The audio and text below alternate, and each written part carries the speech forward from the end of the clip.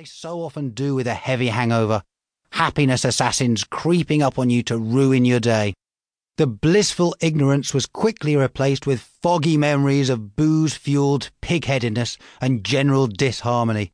There was an argument, there was a taxi ride, and then there was me alone in bed at midday, desert-mouthed, and with the sun already beating down onto my drained, fragile, and still heavily toxified body. My grimace began to intensify.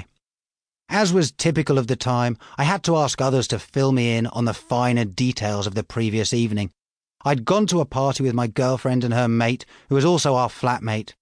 I'd not eaten a good meal that day, but excited by the prospect of the evening, I hastily began to sate my thirst. After an hour or so, I began chatting to a group which included a couple of girls. My soulmate eventually approached us, and I introduced her far too vaguely. This led to a discreet argument and her leaving the party. My flatmate implored me to follow her, but booze was already steering this ship and making the big calls. I was adamant that I was staying at the party and felt completely justified and righteous in my decision. Give them an inch, I arrogantly told myself. I don't remember much after that, but apparently I later fell down a whole flight of stairs and was found lying there, twitching and semi-conscious, before being helped home in a taxi by the dutiful flatmate.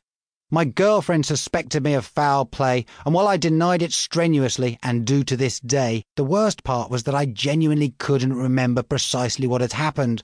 There was a gaping hole in my memory between the argument and the vague recollection of the taxi ride home. I must state that drunken episodes of this severity were very unusual in my life, and this debacle had genuinely frightened me. My lovely lady was on the verge of leaving me, and it wasn't the first time that we had endured huge, booze-fueled arguments which seemed terminal at the time. But I loved her desperately. I realised that something needed to change, and I resolved to give up alcohol for good. Again. This time I lasted maybe 6 weeks, but then relented, as I always did after short-term sobriety, and the problems of periodically ceding control of my body, mouth and mind to alcohol started again.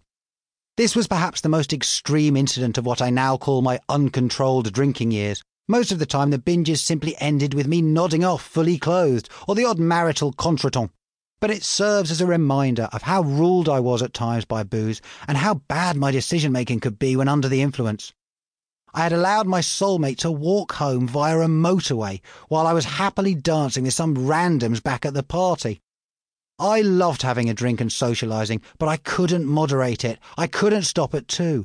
Even if I had an important day coming up, the first drink would regularly lead to 5 pints and a foggy end to the night. I wasn't exactly desperate, but my life was in an unproductive cycle, and because of the booze, I just couldn't get ahead. I was essentially spending everything that I earned on rent, bills and socialising. And I was dissatisfied with other aspects of my life, like career and general health. I didn't realise at the time how it was all so strongly linked to a lack of control over alcohol. Not only was drinking expensive and time-consuming in itself, but it had me locked in a weekly cycle of mental fragility, which prohibited me from looking any further ahead than the following weekend.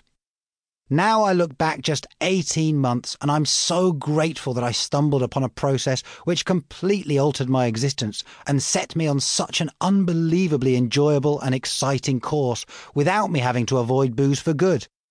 And this tale is not exaggerated in any way. It is precisely what happened. When I think of the man that I was 2 years ago, I see a stranger, a tubby, slightly yellow in colour stranger, because my existence now is so far removed in terms of circumstances, health and mentality that it feels like a different life altogether. I shit you not, everything has changed for the better. At the time, I didn't want to give up booze permanently, and I certainly didn't want to admit that I was an alcoholic. That was surely for people who'd be prepared to perform oral sex on a total stranger for half a pint of Foster's once the clock had struck noon, right? Not for someone who rarely exceeded 6 pints, even at the weekend. Furthermore, looking around me, I saw friends who had similar drinking habits. Many of them consumed much more than me and found themselves in far worse stupors come Sunday. In my defence against being labelled an alcoholic, I could happily go for a week or 2 without drinking, and I didn't crave it on a daily basis. Indeed, there were regular 10-day periods of abstinence. The problem was that when I started, I couldn't stop, and it made me unhappy for too much of my week. I seldom drank to the point of sickness, but there was